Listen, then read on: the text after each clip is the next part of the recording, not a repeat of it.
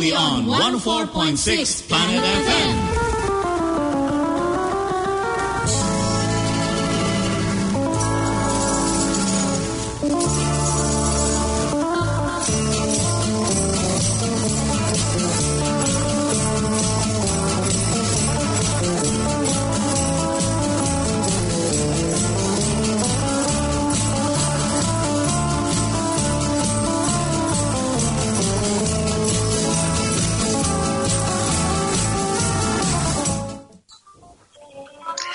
Magandang hapon po mga kababayan. Muli, narito na naman po kami at inyong makakapiling dito sa Samut, Sari, Philippine Cultural Radio Program, broadcasting from 104.6 Planet FM.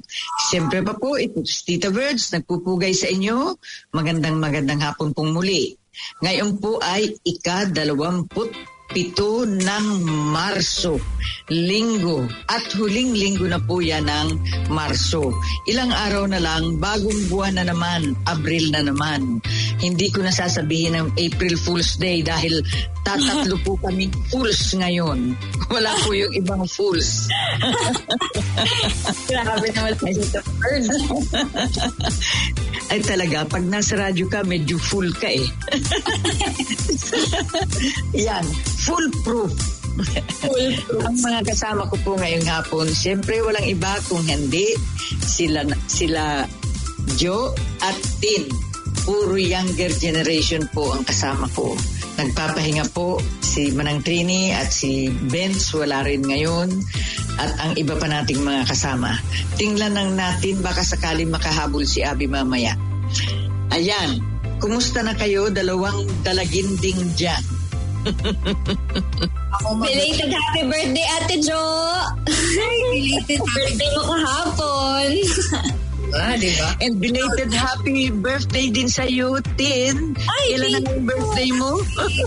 20 po. 20, ayan. Kaya absent siya dito sa radyo. Pero nabati naman natin siya.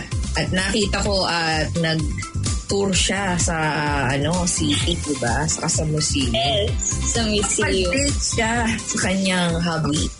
Yes. Siyempre. But don't worry, matutuloy tayo pag presente na ang ibang kasama natin.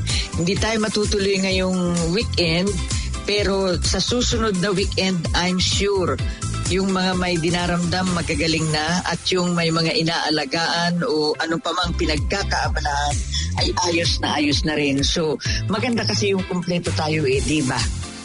Yes. So itutuloy natin yan and Filipino food ang kakainin natin. The more the merrier. Kamusta ang araw mo, Ate Jo? Lalo na kahapon. Nag-enjoy naman kasama ang family, di ba? Ayan, nag-travel. Kaya lang itong mga nakaraang mga araw ay maulan. Grabe, no? Lalo na Lunes. So, ay, grabe talaga yung Lunes. At muntik na ngang maging bangka ata yung kotse ni Tita Virgie. Oo, talagang actually ang naapektuhan niya ay ang kanyang fuel and water pump. Talagang kinailangan palitan kasi lumangoy talaga. Kasi nakalagpas ako sa yung pag-sa city, instead nakakanan na ako dapat sa papuntang motorway ng Manukau, kamuntik na ako mabangga dun sa pagitan, nakatuloy ako ng St. Luke's. Di doon ako kumaliwa sa St. Luke's. Grabe pala ang kalyeng New North Road. Grabe pala talagang baha. And then even ang motorway from Remuera, Ellerslie, hanggang Princess Street, yung mga exit na yun o yung entrance to the motorway, baha talaga yun. So ang haba ng pila ng sasakyan. Imagine 7:30 kung umalis ng bahay, dapat 1 oras lang the most nasa Manukau na ko. 10:00 na ako dumating. Eksakto lang. Hindi nga eksakto sa court case ko. Nabasa ako. Plus nadapa pa ako doon pagbagsak ng sasakyan ko. O di nag-attend ako sa court, basang-basa ang panty ko. Oh my gosh, Tita Merge! Oo, pati sapatos. Alam mo, Tita Bert, parang madaming makaka-relate sa'yo na viewers, lalo na yung mga nasa motorway din that day. Oo. Grabe yung mga truck na sa pagitan ko ay nakakatakot. Saka talagang halos ang visibility ay napaka... Oo. Yun ang problema. Wala namang naging aksidente. Parang Wala na. Thank God, yun lang ang nangyari kay Tita Perch. At sa mga tao, diba? Oo. Di ba yung kotse na pinimedyohan yun. So may service car ako ngayon kasi hanggang Friday pa siya magagawa. Lumangoy talaga para siyang amphibian. Ayos ako. Yun lang. Masakit ang buong katawan ko kasi siyempre nilabanan kong wag makabangga yung sasakyan ko. Habang tumatakbo siya, nakahawak ako sa pinto at sa manibela. Grabe. Mas malakas na ata sa akin to si Tita Virge. Pagdating na nun sa nakabangga na siya sa steel na barrier, di malakas yun. Nadulas naman ako. Sugat na sugat ang dalawang tuhod ko. And and then basang-basa nga ang damit ko hanggang bewang. So maghapon yun, pati sapatos ko. Mabuti na lang, may extra sapatos ako. Dinala ko sa korte. Nung break, nagpalit ako sa lunchtime. Wala nga break talaga iwiwis lang natapos 5 o'clock. It's been a long week talaga. Long journey talaga sa mga nakaranas niya noong mga nakaraang araw. Kaya sana po mag-ingat-ingat kayo kapag nandito po kayo sa mga kalye at sa motorway kapag umuulan. At bago pa tayo makarating at lumangoy sa baha, alam na today is the 86th day of the year and the 87th years in the Gregorian calendar. 270 days remain until the end of the year. Oo, tama yan. Meron ding several major events na nangyari ng mga nakaraang taon. Katulad niyan, ano ba yung 1964, Jo? Massive earthquake yata ito. 8.6. Alaska ito, hindi sa atin. Alaska. And 2001, California electricity price increase 46%. Buti lang hindi rin natin yan. 1994, March 20. 1994, European fighter aircraft Eurofighter. Inyo na yung 1952. Medyo buhay na kayo niyan. Ayan. Sino ang buhay na dyan sa 1952? Ano nga ba nangyari noon, Phil? Well, the comedy, ito, very interesting because the comedy musical starring Gene Kelly and Debbie Reynolds debuts at the movies. Singing in the Rain, yung music, which will be a part ng music theater namin called Multiversity, which will be showing on May. Wow! Nanonood talaga kami niyan. Yes. Exciting. Yan, sa music theater kasama pala si Angela Tin. Galing ni Tin. At today is a famous birthday for celebrities like Quentin Tarantino and Mariah Carey. We're celebrating birthdays. Ayan, happy birthday. Ayan. And dadako naman tayo sa mga fun facts. It's fun facts time. Go on. Ayan. Come on. Ano yung humans lang daw ang only animals that enjoy spicy food? Payag ba kayo dyan? Sabi, talaga. Ano ba explanation natin dyan, Tita Verge? Ayan, sige daw, ikaw. Sabi dito, it's an evolutionary mystery that scientists have had trouble explaining. But humans are the only animals who actually enjoyed eating spicy food. There does not seem to be any health benefits to eating painful peppers, though some research finds that it may fight off fungus talaga. So the best reason some have suggested is the thrill factor. Yun lang daw, thrill factor talaga. No different than the fact that we are the only animals that like roller coasters and scary movies. Yeah, mga thrill lang talaga ang benefit. Oo.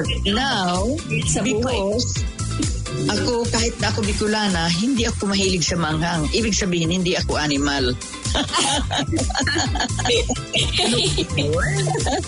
Ano ba yun?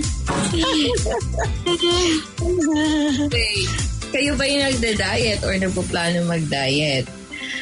This is a good reminder for you. Alam nyo ba na ang potato chips can cause more weight gain than any other food? Isang sa Harvard University, sa more than hindi ako mahilig dyan. Sige daw. Na tao ang ginawa ng study sa Harvard. They found out that potato chips were to blame for their weight gain of an average of 1.69 pounds per person over 4 years. At potatoes, sugar-sweetened beverages, and unprocessed red meat. Ayun pala yun. Kaya kayo ng chips at saka ng mga fries. Yes. Oo nga, no, mga fries pati.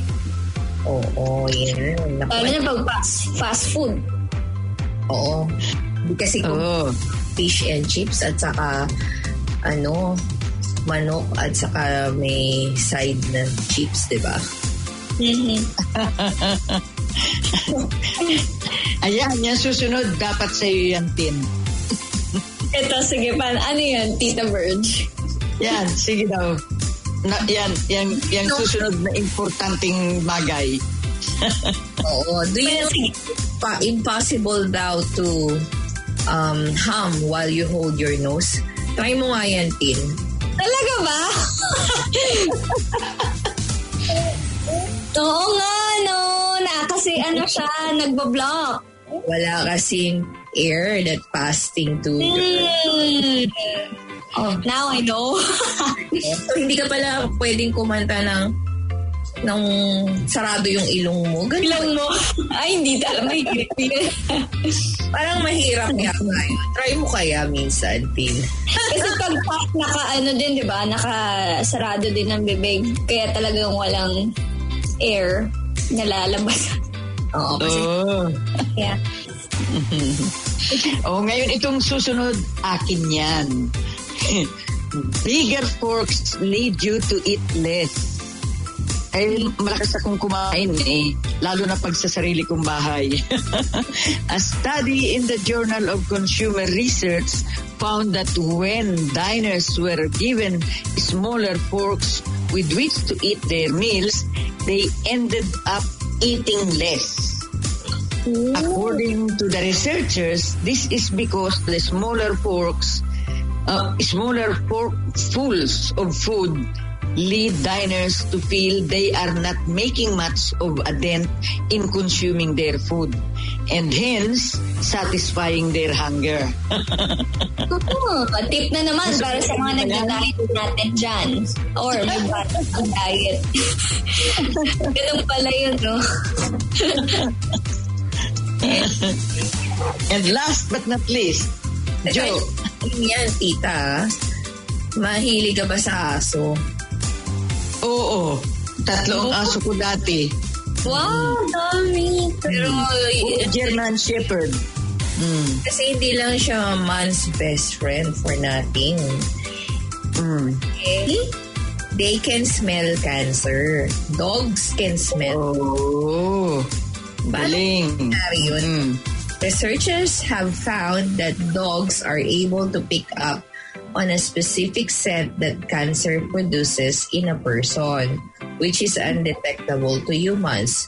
So if your dog is acting strange around you, it may be you who need to check yourself out and go to the physician. Yeah. Ay, mabuti yun. Sabihan tayo ng aso natin, if he acts funny, alam na natin. Amuyin natin, kilikili natin, baka meron tayong cancer. Ibang cancer pala. Nakakatuwa naman ang mga aso, di ba? At bago tayo magpatuloy, tayo makinig muna sa ating munting musika na inihandog ni Jose Marichan at Yes, enjoy po kayo. This is Beautiful Girl by Jose Marichan.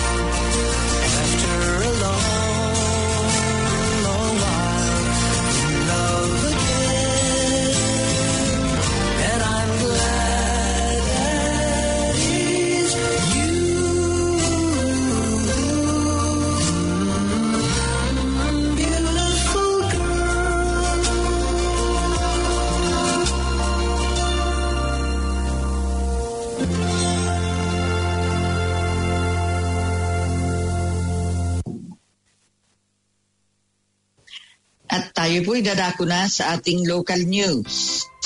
COVID-19 Omicron rules changes. Outdoor gathering limits scrapped. Vaccine passes and some mandates end April 4.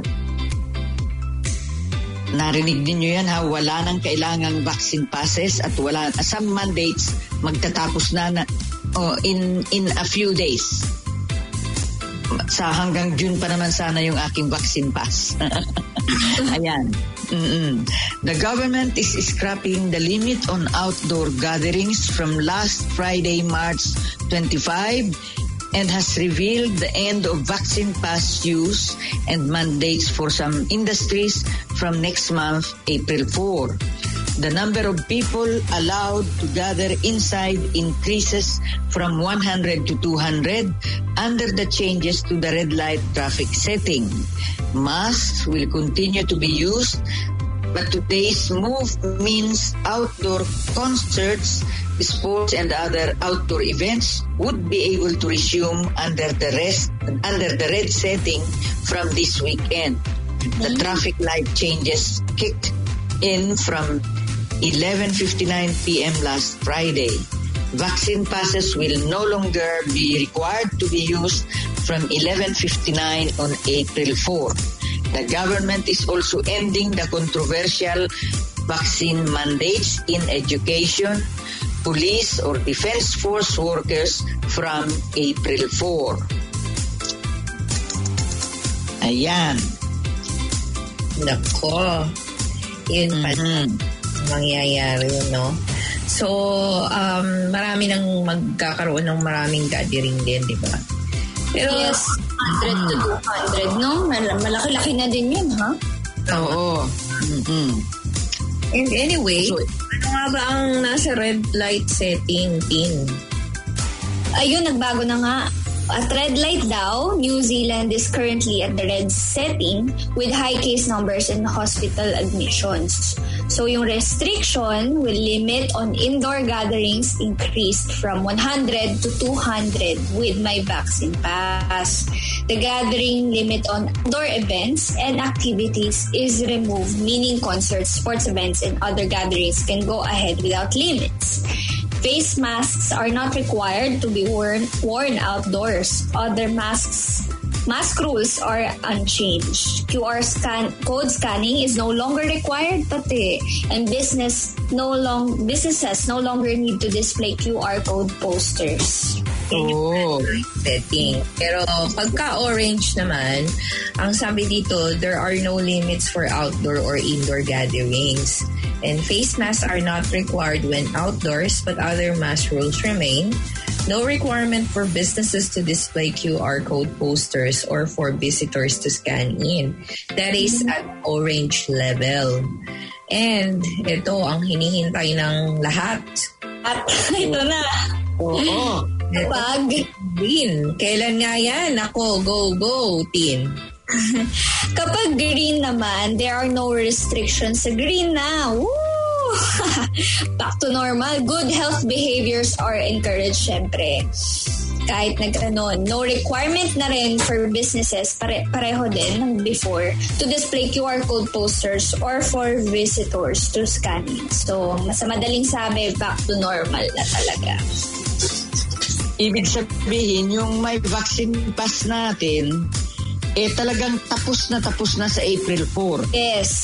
Hindi ako papayag niya kasi yung vaccine pass ko hanggang June 30 pa Sayang. Ang vaccine pass requirements will be dropped at 11:59 April 4. 11:59 p.m.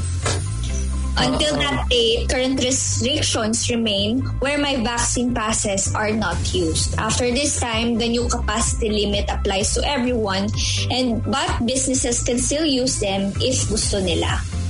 Oh, I see. So, hindi ko muna itatapon. Yes. Baka yung ibang i-apply pa din. Alam mo naman, very, tricky pa din ang sitwasyon. Pero, sana po, klase ng virus pa na yes, yun nga totoo.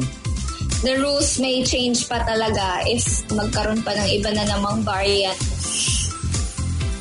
Actually, sa Sydney, may bagong variant nga ng Omicron pero hindi naman daw grabe.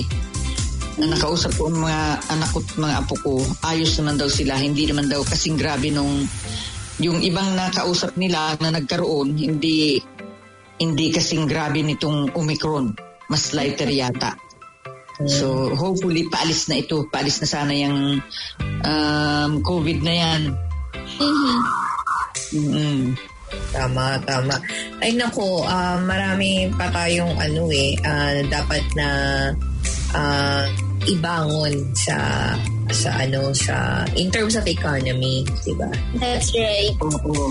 Mm-mm. Kaya yung pagbubukas ng gobyerno sa tourism ay isang napakalaking magiging help talaga yan. Tulong. Tama, Ate Jo. Sa ating economy, malaking tulong yan. Pero kailangan doble-doble o triple ingat pa rin tayong lahat. Kasi siyempre, yung mga turista, hindi rin natin alam kung saan-saan ang galing ang mga yun. Hindi rin natin alam, baka mayroong isa o dalawa o tatlo doon na mayroong napulot somewhere na hindi nila alam. And then, hindi rin nila alam na ipagkakalat na pala nila sa New Zealand. Hopefully, hindi naman. Ang bait-bait natin dito sa New Zealand Inagal din ng mga taon bago maka-fully adjust din sa pandemic. Pero maganda naman, we're getting there.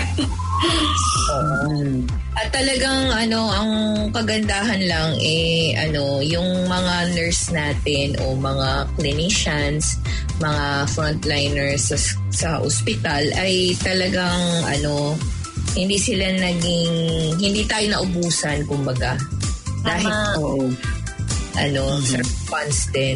So talagang maganda yung naging epekto ng government ruling ng pagdating sa Omicron. Hindi lang sa Omicron, pati sa ating COVID-19. Although nakakalungkot lang, marami pa din na mga hindi kinaya dahil nung nag-start ang Omicron, marami tayong naging deaths din dito sa New Zealand, di ba? Oo. Meron nga akong mga kaibigan na talagang buong pamilya. Talagang yung bahay nila, lahat sila merong kasi 5 bedrooms naman. So ilan yun? 2 mag-asawa, 2 anak, at saka 2 kaibigan. So lahat sila may sakit. So yung mga kaibigan nila, sila naghahatid ng groceries sa kanila para at dahil hindi sila pwedeng lumabas.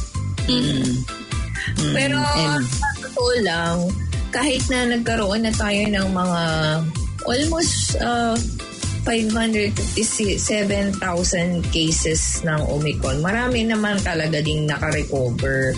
At malaki percentage ng nakarecover.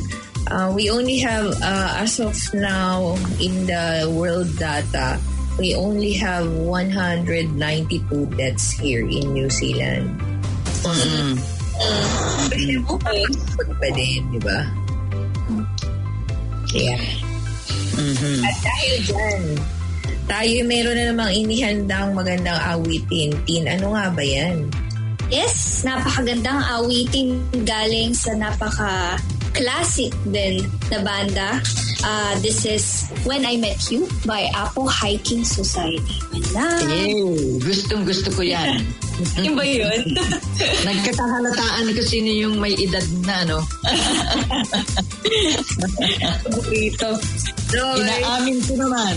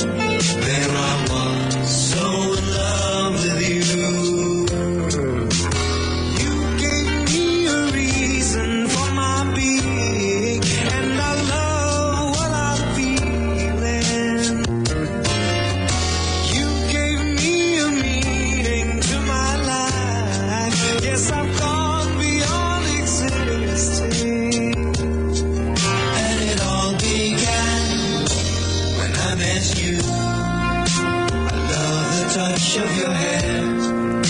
And when I look in your eyes, I just know, I know I'm on to something good. And I'm sure my love for you will endure. Your love will light up my world.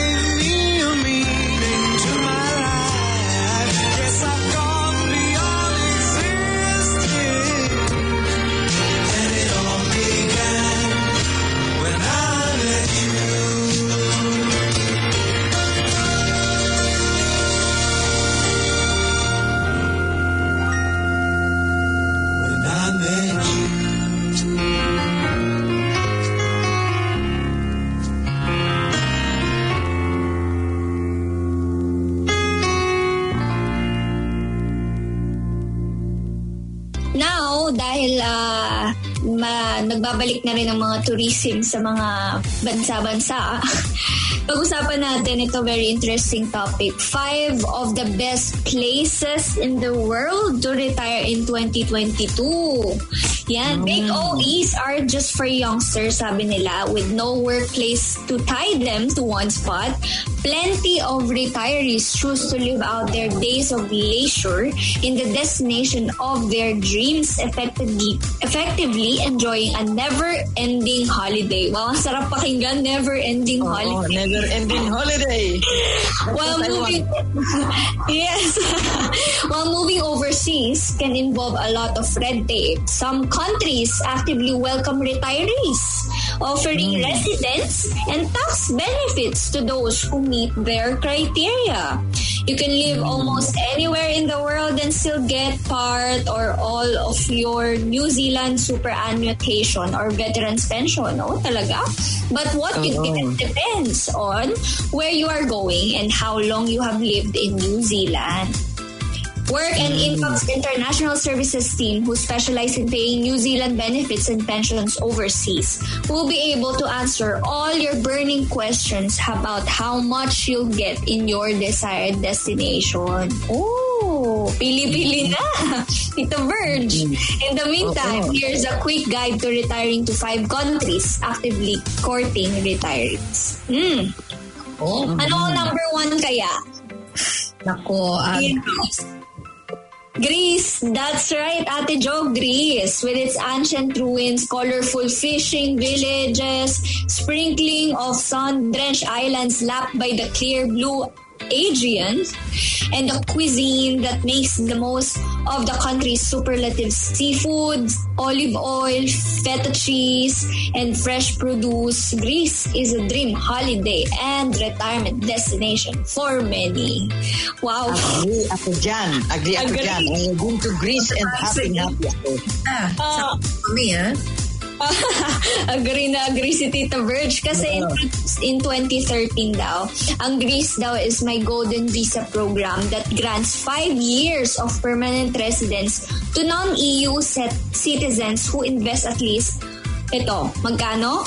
250,000 euros or 994,000 New Zealand dollars. Hindi, 394 lang. 394,000. 394,000. Oo. New Zealand Hindi dollars. 900. Oo. In local real estate. You can renew your residency, which comes with healthcare. May healthcare na yun. May educational benefits after 5 years provided you're still invested in property, and apply for citizenship after 7 daw. Ayaw ko namang maging Griega. Pero alam mo, Tita Verge, Greece is among the more affordable countries in Europe daw. According to price comparison site Numbeo, the cost of living there is 28.82% lower. Uy! On average done in New Zealand. Wow, talaga. Oo. At saka talagang masarap ang pagkain, masarap ang luto, masaya ang mga tao. So it's like everyday naka-special holiday ka, no, Tito Birch? Oo. Nag-enjoy talaga ako sa Greece. Social Security Agreement New Zealand sa Greece, which means living in Greece may qualify for benefits or pensions from both countries. Wow, sarap. Ako, hintayin natin yan kapag nag-retire na tayo, Tino. Alright, magandang magplanuhan pala. Magplano na kayo, hihintayin ko kayo. Ate Jo, saan tayo? Dapat magkasama pa rin tayo. Dahil dyan, lumako nung tayo sa pangalawa sa Panama. International Living's annual Global Retirement Index, which draws upon information from editors and correspondents around the world, along with the factors such as the housing, cost of living, climate, healthcare, and governance, visas, residence, benefits, and discounts for 11 years running. And it's not hard to see why. One of the world's 3 carbon negative countries, Panama also boasts excellent health care, a low crime rate, and friendly people. Ayan, Panama. Sige. Doon ko kayo hihintayin. Kayong dalawa. Ay, marunong ako Lipat pala si Tita Verge. Parang kanina nasa Greece lang Sabi dito, marunong ako mag-Espanyol. So, happy ako doon. Oo. Tita, sabi dito is considered one of the most attractive in the world. Anyone age 18 or over with proven lifetime pension or income of $1,000 a month can apply the Panama Environment Visa. Oo. Yun ang lifetime pension or income. The permanent residency visa affords tax exemptions on household goods on a new every other year plus significant discounts. Ayan, marami pala. Kaya. And mag-radio pa rin tayo dun. Okay, ito Oo. So, yan, Panama. Isipin niya. Pero pwede din naman sa Sunshine Coast din, Ate Jo daw. Tsaka Tita Verge. If New Zealand winters get you down, but you don't want to be on a long-haul flight away from family and friends, this sun-kissed 100-kilometer stretch of Queensland could be a good option. Tama. While the Sunshine Coast and Australia in general is not a cheap place to retire, cost of living figures on Ambea show it is cheaper to live on the Sunshine Coast than in Auckland. Wellington. To a lesser extent, Christchurch. Maraming sun dun lagi. Oo nga. Marami ding sunshine. Favorite. Ayan. So, kung nandito pa rin ang family mo, hindi naman pala kalayuan to. Saan nga bang gawin yung Sunshine Coast na yan? Saan nga ba? Sa Queensland. Queensland. Oo. Australia. Okay. Wala. At least malapit-lapit ng konti. Pero, alam nyo, sabing ganon,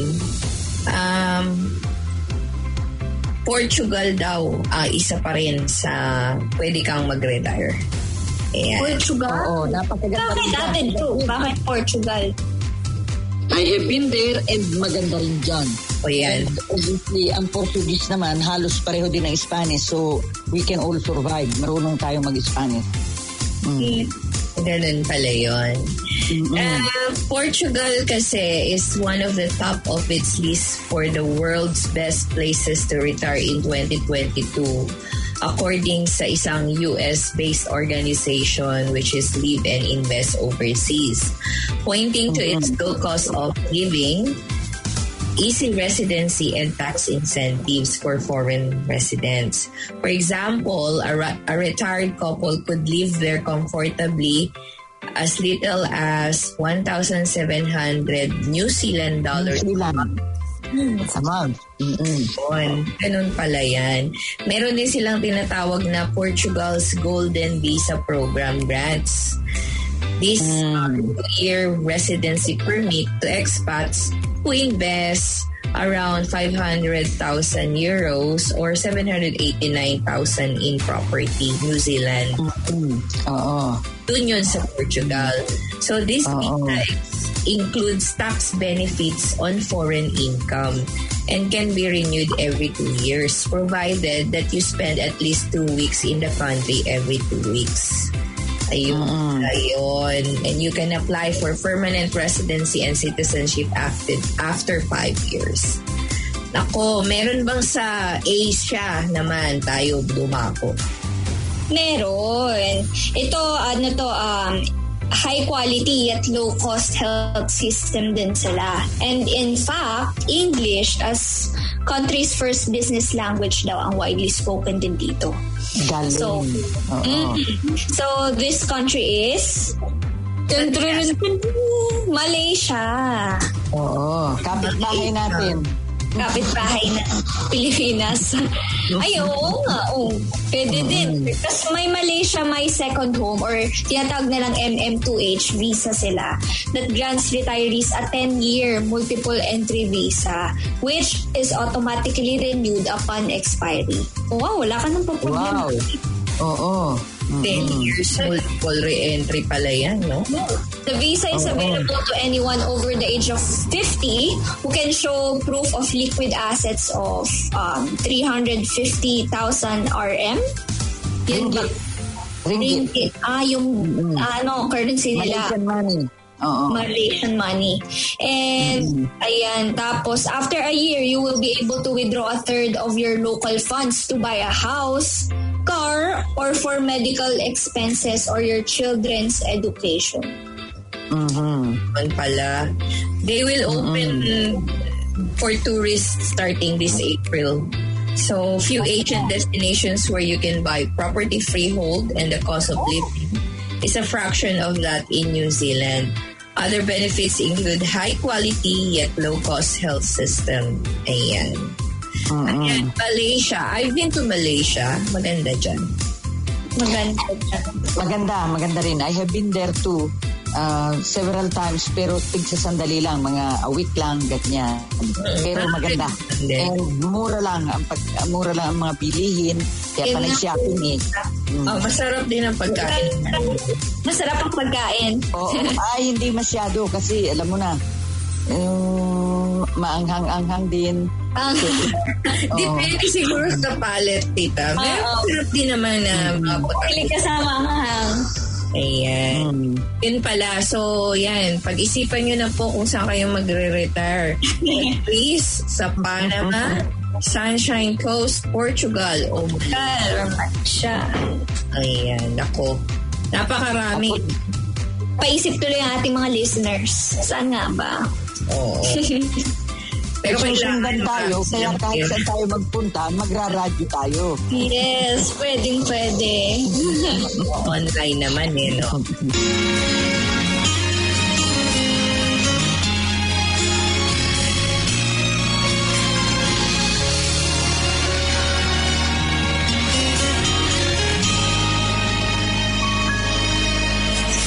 Unang kita pa lang sa'yo, nabihag mo sa ngiti mo na kahit tamis ay naakit ako. Araw-araw kitang naiisip, kasama ka hanggang sa panaginip.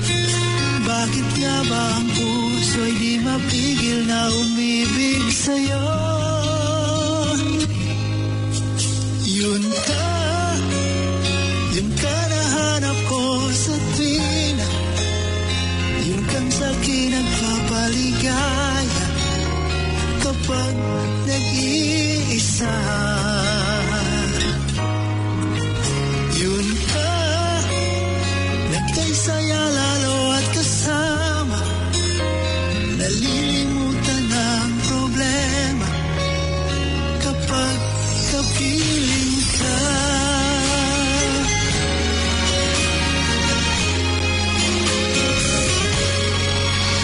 Huwag mo magawalan akong ibigin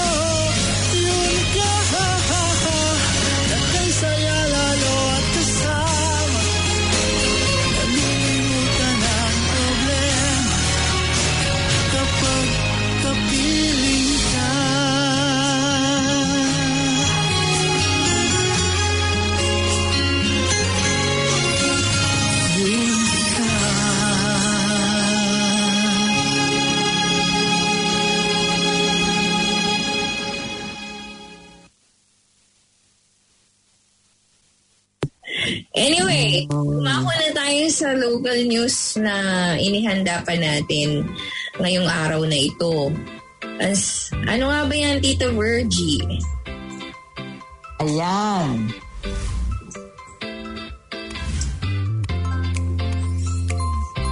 Ang sabi dito, Tita, Australia finally accepts New Zealand's offer to take refugees. Mm-hmm.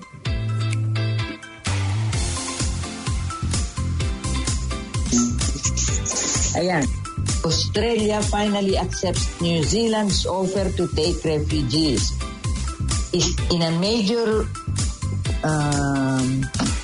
about turn, Australia has accepted New Zealand's long-standing offer to take 150 refugees a year for 3 years from detention centers in the Pacific. The deal aims to rehome some of the thousands of refugees who have arrived in Australia by boat and been placed in detention in line with the country's policy. The original offer was made by the Prime Minister John Key in 2013 and has continued to be extended by his successors, Bill English and Jacinda Ardern. The arrival will be included as part of New Zealand's existing refugee quota and will initially include refugees who are in Nauru or temporarily in Australia under regional processing arrangements, or those who meet New Zealand's refugee quota program requirements, or those who are referred to New Zealand by the United Nations HCR, ano na nga ba itong UNHCR? And those who are not being resettled to other countries such as the United States. Australia's Minister for Home Affairs, Karen Andrews, says the arrangement does not apply to anyone who attempts to illegally enter the country by boat in the future. Ayan. May ano yan, may proviso. But maganda, di ba? Yes. UNHCR means United Nations High Commissioner for Refugees. I see. Yeah, great. Yeah. Ayan po, napakaganda niyan. Dito yan sa New Zealand. Pribilehiyo ng mga qualified na mag-settle dito. Basta ang proviso po ay hindi kayo gagawa ng arrangement at pumasok kayo dito illegally dahil mabibisto rin kayo. Lalo na yung darating by boat, matidiscover po kayo. Ayan. Yan, isa pang magandang balita ang hatid sa atin ngayon. Working holiday schemes reopening. Employers across the country will have access to more workers, and tourism sector will benefit from more visitors with the working holiday visa. Ayan. This part of step 2 of the government's plan to reconnect New Zealand with the world. All schemes will reopen by 13th of September. Before COVID-19, New Zealand welcomed around 50,000 working holiday makers to New Zealand each year. Reopening our borders to working holiday makers will make or provide seasonal sectors like tourism, hospitalities, and other primary industries with access to more workers. Approximately 1,500 people offshore who previously held a working holiday visa but were unable to use it because of the border restrictions will be granted a new visa starting on 13th of March, which is this March. They will need to travel to New Zealand within the next 6 months or before September 13 this year. Oh, I see. That's another proviso. They have to be here before 13 September. Yes, yes. But that's a very good opening. Dapat take advantage nila yan, whoever wants to try and live here in New Zealand. Yes. And work, of course.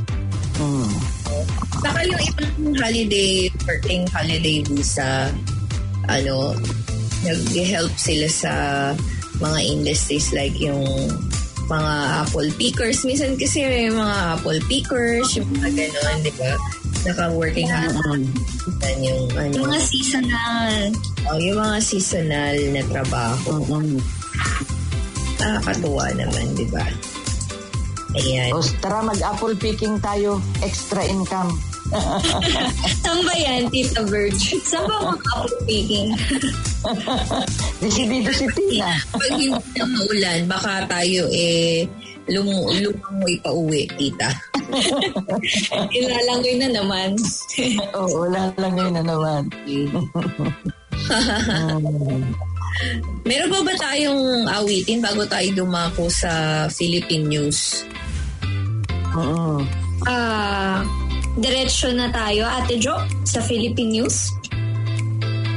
Sige, kung may time na lang mamaya, singitan na lang natin ang isa pang awitin. Yeah.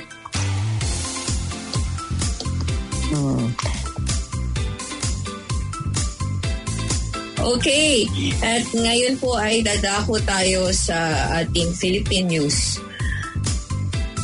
Ang ating Philippine news po ngayon ay galing po sa Philippine Daily Inquirer. DepEd eases rules for schools to resume in-person classes. The Department of Education in the Philippines is planning to streamline the requirements in its safe assessment tool that it causes to evaluate the applications of schools that want to implement limited face-to-face classes. The revised guidelines, which are still subject to approval, will reduce the number of conditions for applicants, allowing more schools in areas under alert levels 1 and 2 to conduct physical classes. As of March 22, a total of 10,206 public and private schools had been given to go signal to hold in-person classes at the basic education level. Education Assistant Secretary Malcolm Garma said at a press briefing on Wednesday. Of these, 9,994 were public schools, while the rest were private schools based on DepEd data. 1,206 schools, 287 joined the pilot run of physical classes that started on November 14 last year, with around 15,000 learners from kindergarten to grade 3 and selected senior high school students. On the other hand, a total of 14,396 schools, both public and private, with 2.6 million learners, have been nominated for the progressive expansion phase of in-person classes. Under this phase, schools are authorized to include other grade levels based on their capacity and adherence to health and safety measures. When we say nominated, these are schools that are already undergone and qualified in so far as for school safety assessment tool, according to Garma, noting that these schools would have to get permission from their respective local governments. Ayun, ako, face-to-face na. Salamat naman. Kasi hirap nung mga nakaraang 2 taon na sa mga hindi lang sa Pilipinas, pati sa ang dakuman ng mundo. Yes. Diba? Iba pa rin yung face-to-face na klase. Mas maraming natututunan ang mga bata kasi may interaction. Pag sa bahay lang, either magulang lang ang magtuturo sa kanila. Kung pareho pang nagtrabaho ang magulang, di sa tita o tito o kasambahay magtuturo sa kanila. Kaya mas mabuti yung sa eskwelahan. Ayan. Ano po bang meron ngayon, Tin? Yes, ito meron dito. Chemists cook up way to remove microplastics using Hulaan nyo. Color green siya. Color green. Na pagkain? Pagkain. Okra.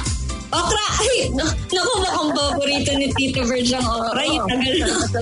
Meron ako sa fridge ngayon. Ayun, paborito pala ni Tita Verge. Alam mo ba, Tita Verge, na yung extracts of okra and other slime plants commonly used in cooking can help remove dangerous microplastics from wastewater. Sabi ng isang scientist last Tuesday. The new research was presented at the spring meeting of the American Chemical Society and offers an alternative to the synthetic chemicals currently used in treatment plants that can themselves pose risks to health. So, in order to go ahead and remove microplastic or any type of materials, we should be using natural materials which are non-toxic daw. Sabi ng investigator Rajani Srinivasan of Tarleton State University in an explainer video. So, okra is used as a thickening agent in many cuisines such as gumbo, a stew from Louisiana is also a staple of cuisine in South Asia where it's called bindi.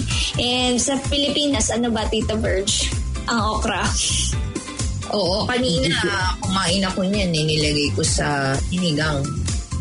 Sinigang? Ay, oh. Ate Jo, nakakatakaw. Oo. Ako hindi ko pa niluluto. Andyan pa bukas ako naka-schedule magluto niyan. Masarap kung lang siya, no?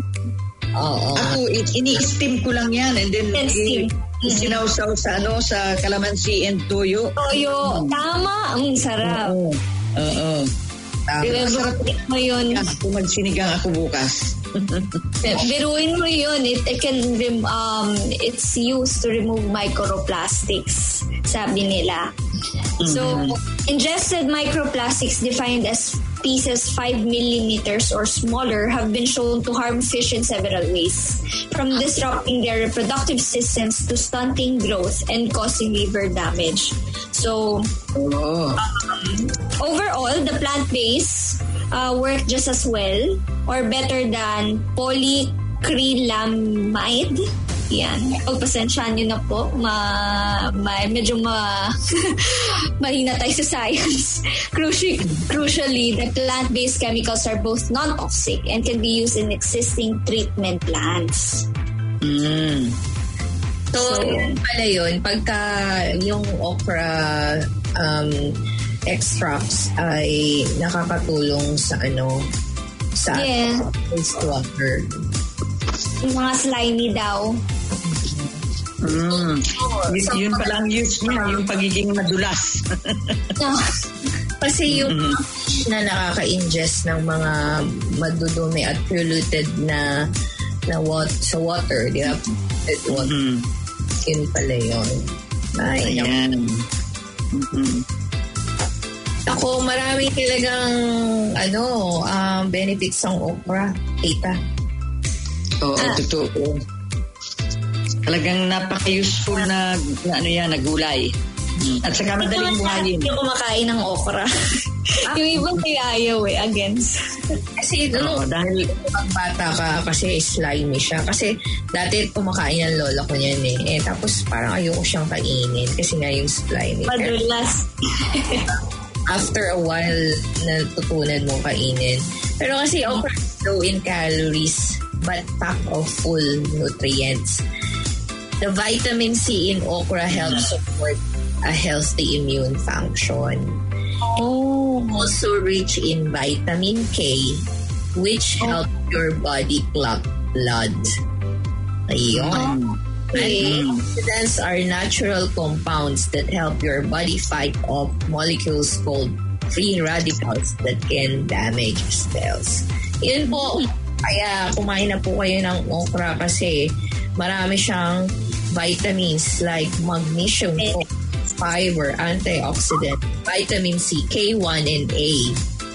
Diba? Ang dami na po. Wag na po kayong magpatumpik-tumpik pa. Actually, kumain na kayo ng okra. Wag na. i-shake off na yung potato chips. Oo. Switch na tayo sa okra. Maganda din yan na benefit for pregnant women and those who have heart condition and for controlling your blood sugar. And it also have anti-cancer properties. Ayan. Teka muna. At tita, Teka muna, maganda din sa gastrointestinal problems. Very good, yung okra. Okay. Pero, na-intrigue muna ako dun sa pregnant women daw. Meron ba tayo diyang may pregnant women? O malapit na? Sana nga, meron na. Sino ba?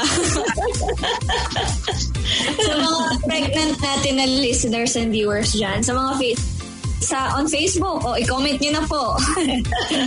Kaway-kaway. Okra, na tayo, no? Nag-promote na tayo ng okra. Oo nga. Oo. Ayan. At ngayon, mga luto. Yeah. Ako definitely bukas sinigang na okra. Lalagyan ko ng hipon. Wow, ang sarap. Oo. Tama-tama sa maulan na panahon. Oo, maulan na naman. Pero yung mas malaki-laki namang hipon. So ano na tawag doon pag malaking hipon? Sugpo. Yun, yung malaki-laki. Para hindi mahirap kainin. Ayan. Para lang sa interest, kaya siya nakakatulong din sa pregnant woman, hindi lang sa vitamins. Kasi sex booster din daw ang okra eh. Alam mo ba yun? Ano siya?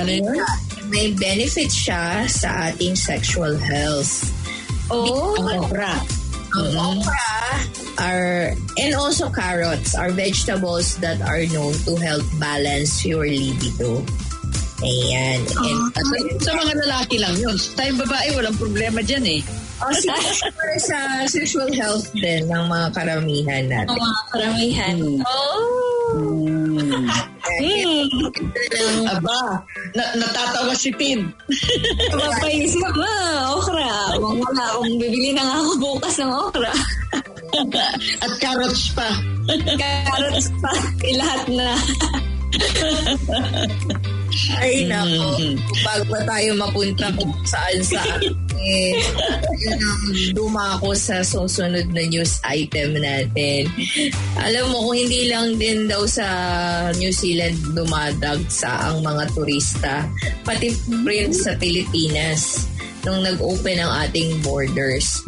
Did you know that around 100,000 foreign artists, hindi pala artists, tourists. Tourists. In the Philippines. Ayan. Siguro may mga artists din doon among those tourists, di ba? Oo nga. Vloggers. Hindi mo mawawala. Mawawala, di ba? Famous for our country's Philippines' pristine and white beaches allowed fully vaccinated foreign nationals from visa-free countries and regions to enter last February. This month, it's eased further the COVID-19 restrictions allowing fully vaccinated foreign nationals. Ayan, maganda talaga. At ito yung sinasabi na nagkaroon tayo ng at least 12 gross domestic product stood at 12.7% in 2019. Diba? Oh, galing. Key economic driver talaga yung tourism industry. Yes. And talaga namang tourist place talaga ang Pilipinas. Sa iyo natin sa gusto. Totoo yan, Tita Bird. Yung mga hotels, yung mga airlines, yung mga restaurants din, di ba? Na ang tourism sector. Kasi almost mga milyon din na manggagawa ang naapektuhan dahil sa pandemic. Pero ito, recently, the data showed that tourists from US are the top arrivals in the Philippines, followed by Canada, Britain, South Korea, and Australia. Yeah. Nice. Ayan. Oo.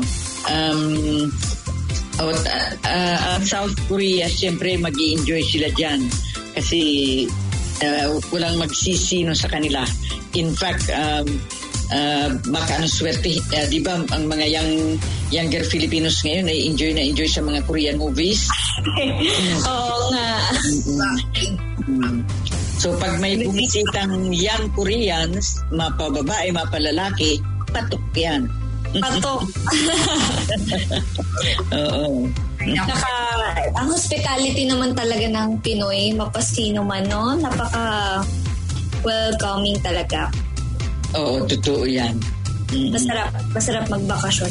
Napanood ko nga sa isang vlogger, nakalimutan ko lang kung sinong vlogger to. Para sa kanya talaga top 1 ang Philippines when it comes to kung anong gusto mo. Kung mag-visit ka man or magtutour, Philippines talaga.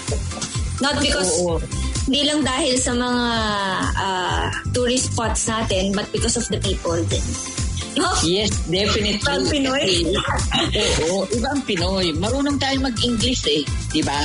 Yes. Compared sa other Asian countries, mas magagaling tayong mag-English na mga Pinoy.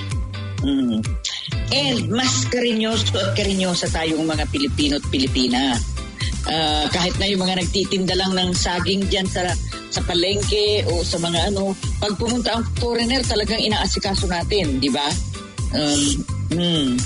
Kaya enjoy sila.